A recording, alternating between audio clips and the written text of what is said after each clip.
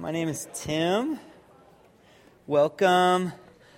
We're doing a teaching series right now called Life on Mission.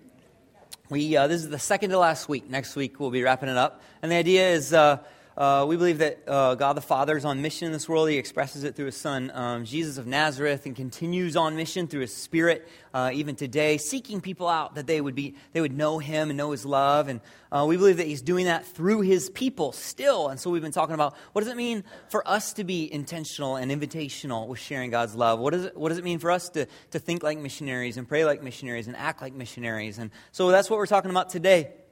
I want to just give you a heads up, though, what's coming next.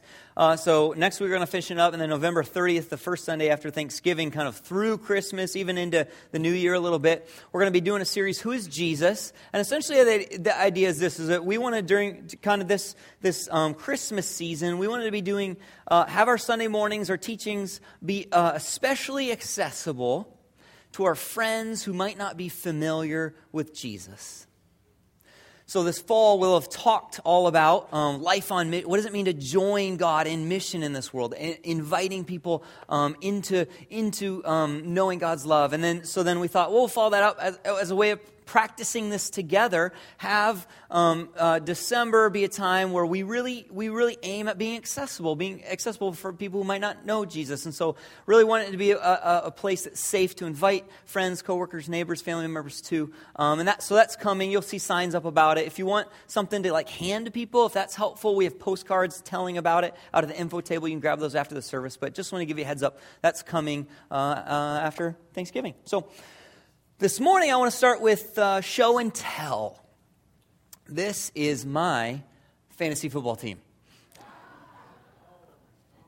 The Fighting Staffords, we are. Matt Stafford, my quarterback, he's on the bench right now. Ben Roethlisberger, he's been really hot lately, so he's starting. Jamal Charles, Arian Foster, Brandon Marshall, pretty good team. We're third in the league right now, but I feel like we got a chance to win it. We're doing all right. Fantasy football, if you don't know, it's this imaginary sport where you pick football players for your team. Other people don't get them. They're on your team. And then any given week, how they do in the NFL, if they have a good week, you get points for how well they do, how many yards or touchdowns or whatnot. And then your points kind of get collected and you go up against other people in your league. You win or lose depending on how well your guys do. And so I've done fantasy football for a number of years now, and I've learned a few things about fantasy football that I'm pretty sure about. One, I'm sure that you can be decent at fantasy football without ever watching any real football games. There's people on the online who give advice and stuff. Just follow them and do what they say, and your team will be pretty good. So I learned that. Two, I've learned that I have a somewhat addictive and highly competitive personality when it comes to games. And so I can't let go. If I'm not winning, I just pour over. Well, what about this? And then three, I have learned that no one other than me really cares about my fantasy football team. And look, I know people care about me. You don't even feel sorry for me. I know people like me. But when it comes to my team, there's no one really. They don't. People I talk about my team, eyes glaze over. And so I'm. If I'm talking with somebody, well, Arian Foster, he's got history of leg injuries, and so I don't know if I should carry his backup or go after another high upside free agent instead. And see, even now you're glazing over. I know, right? Yeah. So it's no one. And so over the years, I've taken to when I meet somebody who plays fantasy, I want to ask them about their team because I know no one else is, and then I also hope maybe I'll get to talk about my team in return. It's this kind of its own little world, right? You're trying to make these decisions, you got these worries and these hopes, and you hope to win, but it's kind of you're in it by yourself. And I think sometimes other parts of our life can feel that way as well. I think there's times that we'll have these decisions we have to make, or these concerns on our heart, or these hopes for the future, and it feels like we're in it on our own. That no one else owns it, no one else is wrestling with it, no one else is concerned about it as we are. That at times that parts of our life, or even a lot of our life, can feel like our own fantasy football team. That this is really important to us, but that no one else quite is as concerned. I wonder, even this morning, what's your fantasy football team? What's that part of your life that your mind is on quite a bit? You're thinking about, you're worrying about, you're trying to decide about, but no one else is as invested as you are. And have you ever had this experience when someone does step into that and take it as seriously as you do? That time when maybe you've got this thing and you've been in it on your own, but somebody starts asking about it and they really want to know about it. Why are you so excited about this? And they're excited with you. And what's the decision? Oh yeah, that is a hard decision. And maybe they wrestle with it, or maybe, oh, you're concerned about, I can see why you're worried about that. And maybe, have you ever had a time where somebody really enters into your world and takes it as serious as you do? I mean, how good does that feel? Doesn't that communicate something to you when people do that? They take a real interest in those things that you're interested in, that you're concerned about. I believe that when we look at the life of Jesus of Nazareth, what we'll see is that Jesus does this all the time. That he meets people and he wants to enter into their world and take it as serious as they do. He wants to find out what they're passionate about, what they're hurt by, what the mistakes they've made, what are the decisions they have to make, what are the concerns they're carrying. He wants to see it through their eyes, enter into their world, and take it as serious as they do, to care for them. We see this all the time. I want to look at this morning at one particular instance of this. We're gonna be looking at this morning in a story from the book of Luke. If you want to follow along, we're gonna be staying in Luke 19. Luke is way to the right in your Bible. It's after the book of Mark, and it's before the book of John, if you'd like to follow along.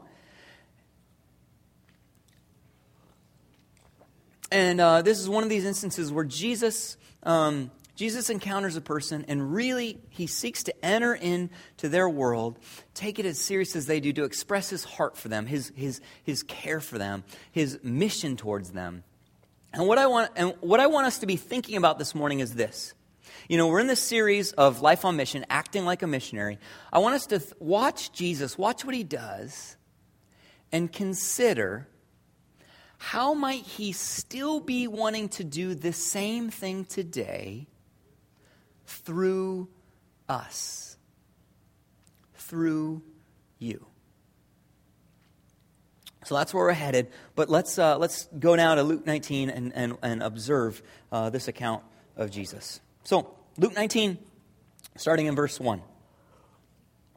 Jesus entered Jericho and was passing through.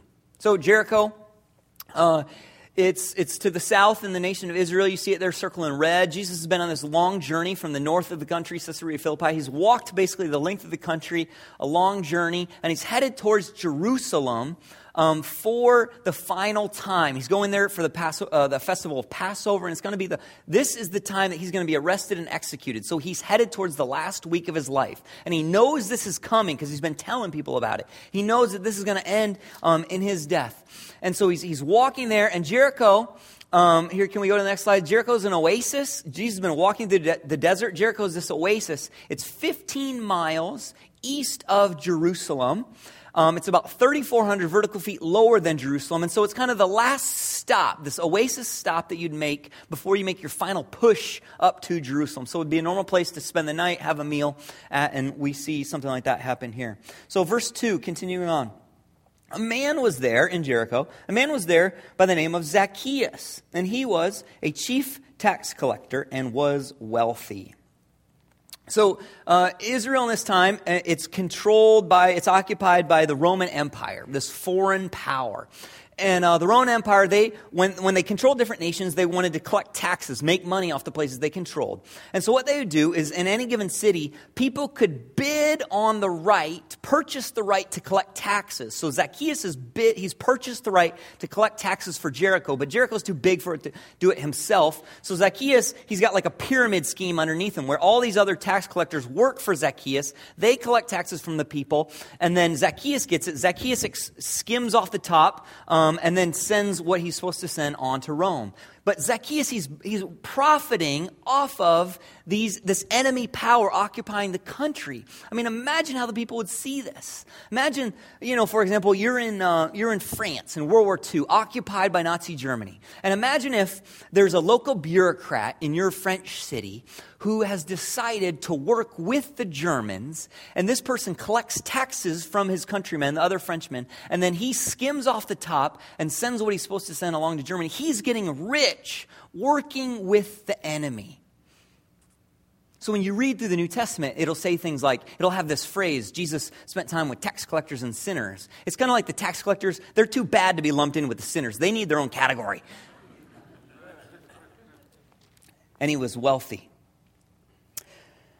Wealthy. And that's because a few things. Jericho was a border town, lots of money moving in and out of there. They grew rare spices, balsam, and so there's money moving out. That's some of the reasons why he would have made so much money there. So verse 3, let's look what happens next. So Zacchaeus wanted to see who Jesus was. But because he was short, he could not see over the crowd. So Zacchaeus, he's a little vertically challenged, and there's this Jesus, he's kind of like the first Beatle. There's the people, Jesus! There's this crowd following him around. People are pumped to be around him. But Zacchaeus can't go see him. So he's like, I want to see this guy. What am I going to do? And so verse 4, so Zacchaeus ran ahead and climbed a sycamore fig tree to see him, since Jesus was coming that way. So now, I know you're probably thinking, what does it look like when a grown man climbs a sycamore fig tree? Well, I'm glad you asked. Here we have a picture of someone up in a sycamore fig tree, hiding up there. That's me, if you can't tell. A group of us got to go to Israel last springtime, and there was a sycamore fig tree, and I could get a picture of it. So a very leafy tree, pretty easy to climb, although I almost fell out of it. But for Zacchaeus to do this, it was not easy in an Israelite robe to run or climb trees. And in fact, it was considered shameful or inappropriate for a grown man to be doing these things. And so it implies that Zacchaeus was more than merely curious. He wasn't just interested. There was something driving him to see this Jesus character. There's something pulling him to see this Jesus. He's up in this tree. And it's kind of he's kind of hidden up in these leaves. And this is what happens next. Verse 5, when Jesus reached the spot, he looked up and said to him, Zacchaeus, come down immediately. I must stay at your house today. I like it. What we see is Zacchaeus thinking that he's looking for Jesus is like the people in the life raft afloat in the ocean thinking they're looking for the search plane. I mean, what we find out, Jesus was looking for Zacchaeus. And we see three things that happen here. We see Jesus do three things. And we're going to stay in this sentence for a little bit, this couple phrases, to kind of explore. We see Jesus look at Zacchaeus. He sees him. We see Jesus say his name, and we see Jesus enter his world. He saw him, he said his name, he's entered his world. He saw him. Jesus, imagine this. There's this crowd of people, people are loud and noisy and trying to get his attention and talk to him and just sweat and bodies, and they're walking. And Jesus, he knows he's headed towards the last week of his life, so he's got concerns on his mind. There's this tree, and you can't even see really what's going on up in the tree, but in the midst of all the distractions, Jesus sees Zacchaeus. He sees him. We see, this occurs over and over again in the life of Jesus. He sees people. Really sees them. There's this account where earlier on in Jesus' life, he's having dinner with these religious leaders, and they're Pharisees, and he's having dinner, and they would have been dining something like this, on one elbow, and they're eating, and Jesus, they're dining with all these religious leaders, and this woman comes in, and Scripture says it just says she was a sinful woman. We don't know exactly what that means, but probably involved somehow in the sex trade, and she's weeping at his feet and pouring perfume on his feet and wiping his feet with her hair, and the religious leaders are watching this happen, and they think to themselves, doesn't he know the kind of woman who's touching his feet? And Jesus, knowing what they were thinking, it says he looked at the woman and he spoke to the religious leaders. And it's a brilliant question. He says, do you see this woman? Do you see her? Because they were looking at her, but they didn't see her. Jesus sees people. He really sees them for who they are, over and over again. He looks up and he sees Zacchaeus. So first, Jesus saw Zacchaeus. He saw him. And then he called his name. Zacchaeus. There's a book that I read recently, Jesus and the Eyewitnesses. It's pretty academic, but it's very good, by Richard Bauckham, and it talks about how the gospel accounts were based off eyewitness testimony of what happened in Jesus' life and teachings, his death and resurrection.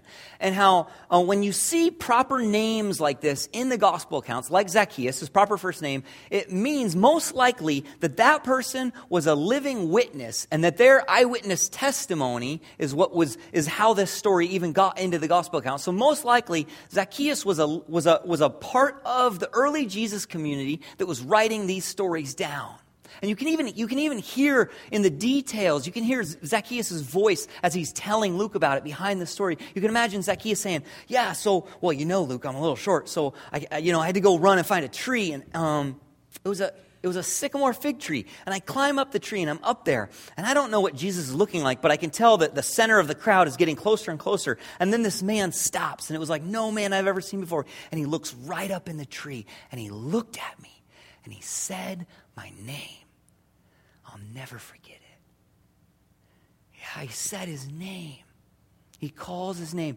Our favorite word in the English language is our first name. Said his name. There's power in that. When I was in high school, I worked at a summer camp one summer. And I was a volunteer not a whole summer, a month I was there. And there was high school students volunteering from all over the country and college students from all over the country volunteering. And I remember there was one college guy. And every time we'd pass, kind of going to and from on the paths there, he was one of the volunteers. He'd always say, hey, Tim, how's it going? He'd smile, hi, Tim, good to see you. I never knew his name. I didn't know how he knew my name. I don't even know exactly what he was doing there, like what his responsibilities were. But I'll tell you what, that was 20 years ago.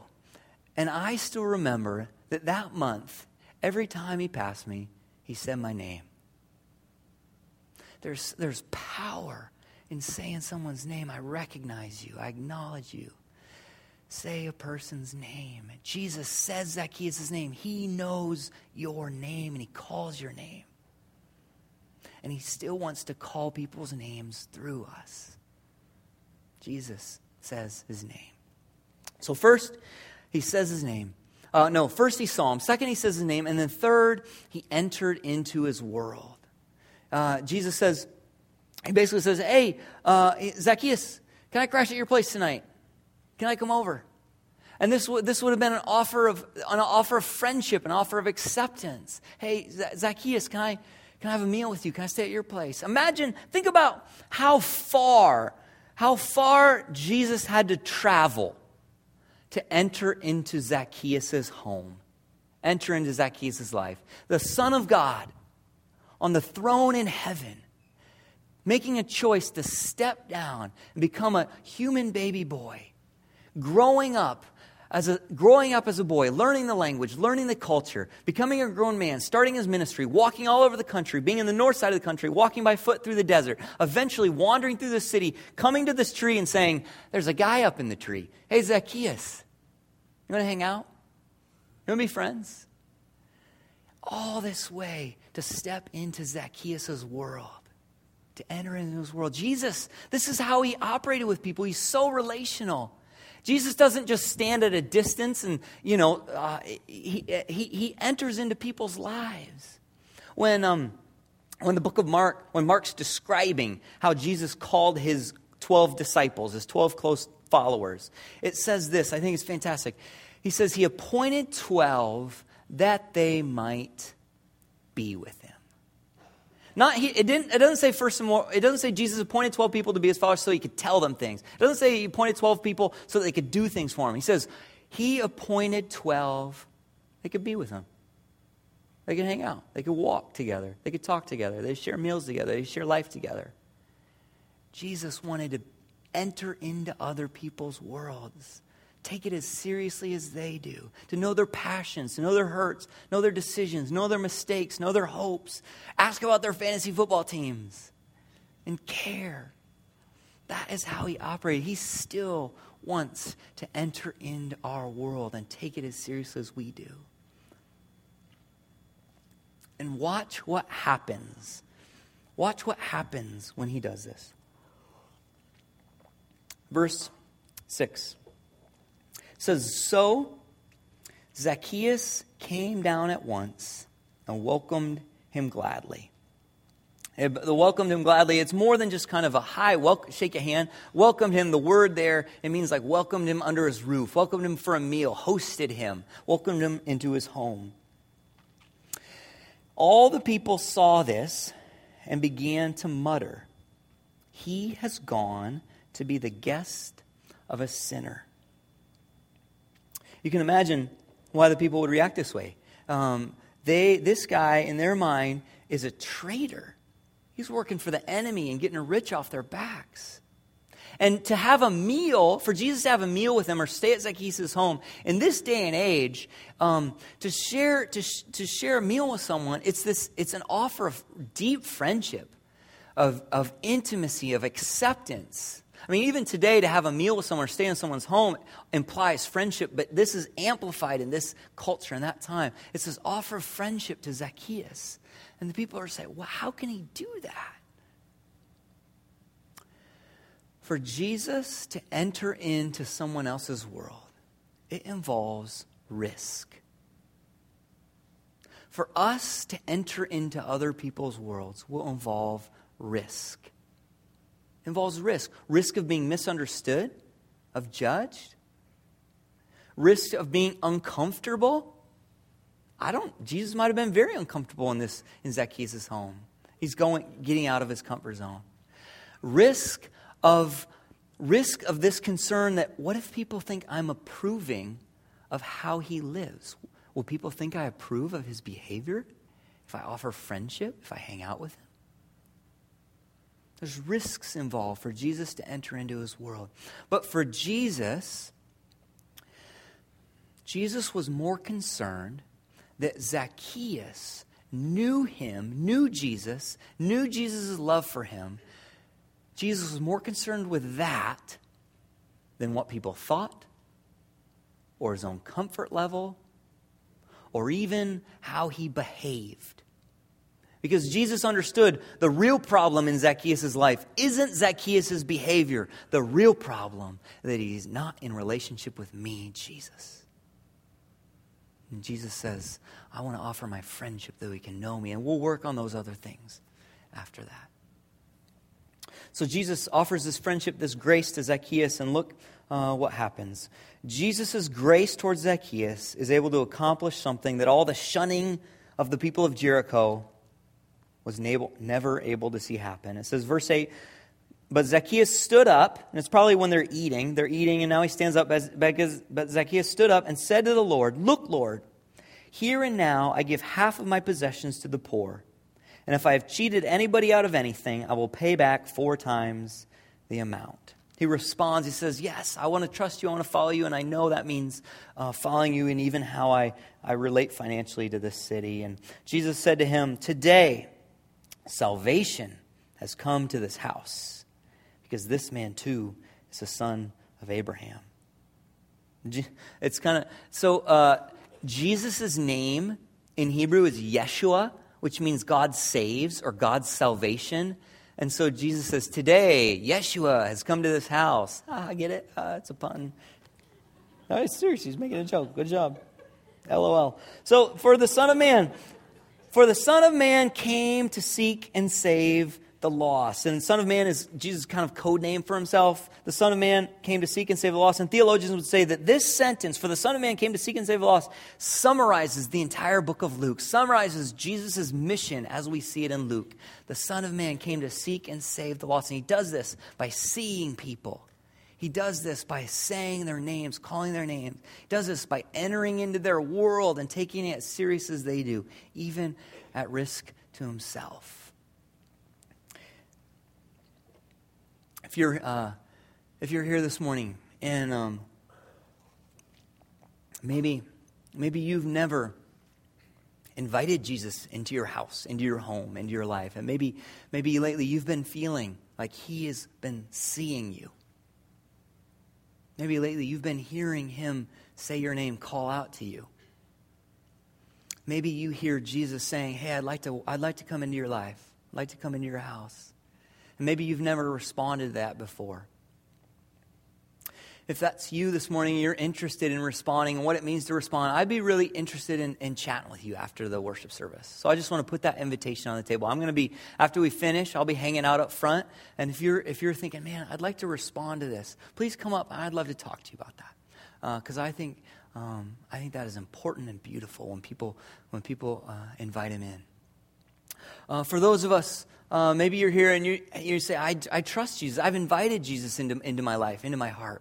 I have a few questions for us, because I believe that when someone trusts Jesus, when someone attaches themselves to Jesus, he places his spirit in us, the same spirit that desires to see people and say people's names and enter into people's worlds. And I believe that once he does that he is wanting to continue doing this now through you and I.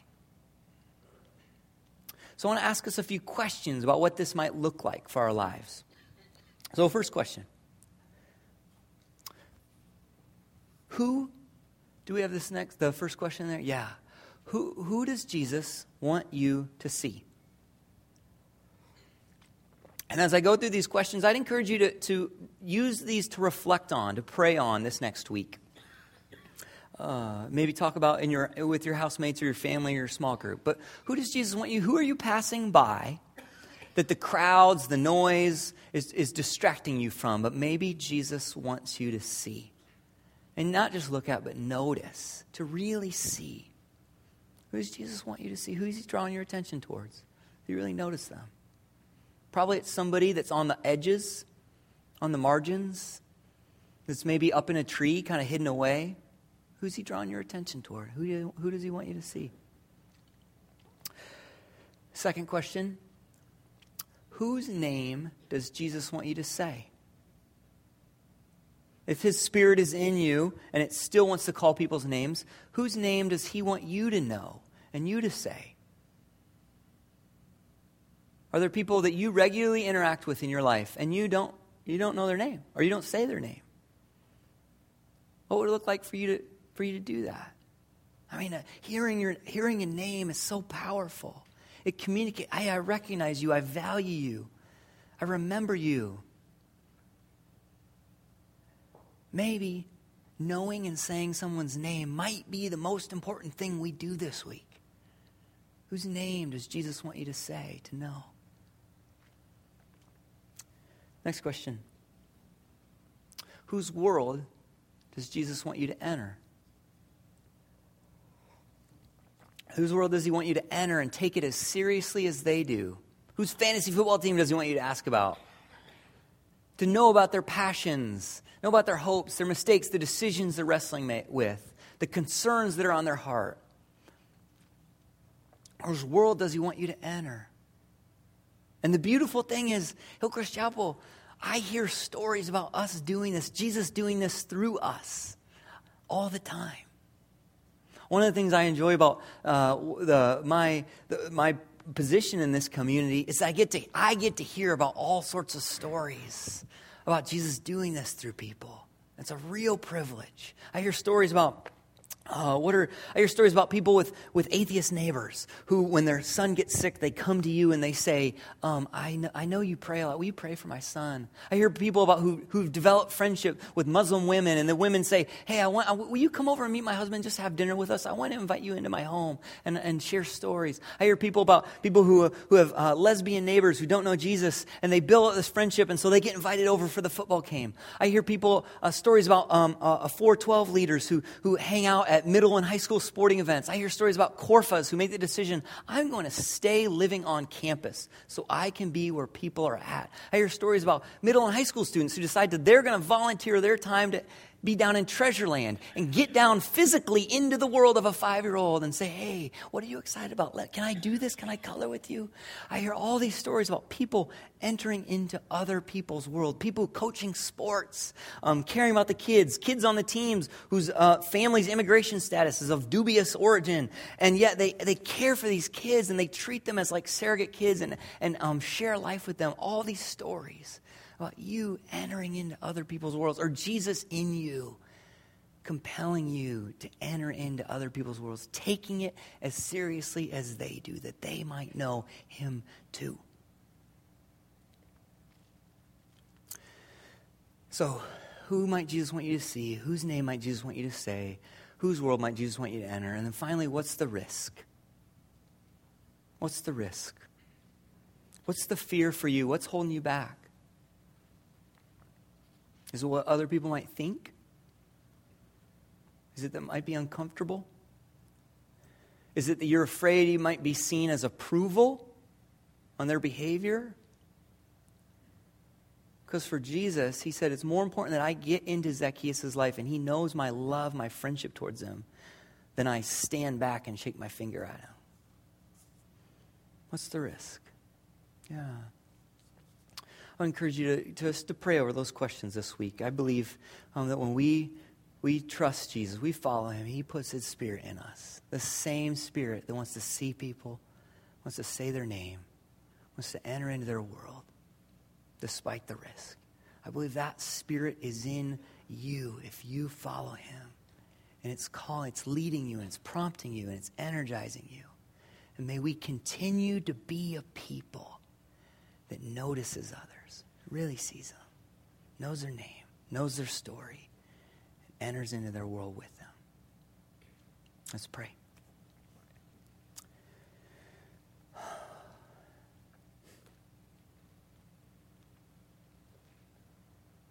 Jesus, I guess I feel a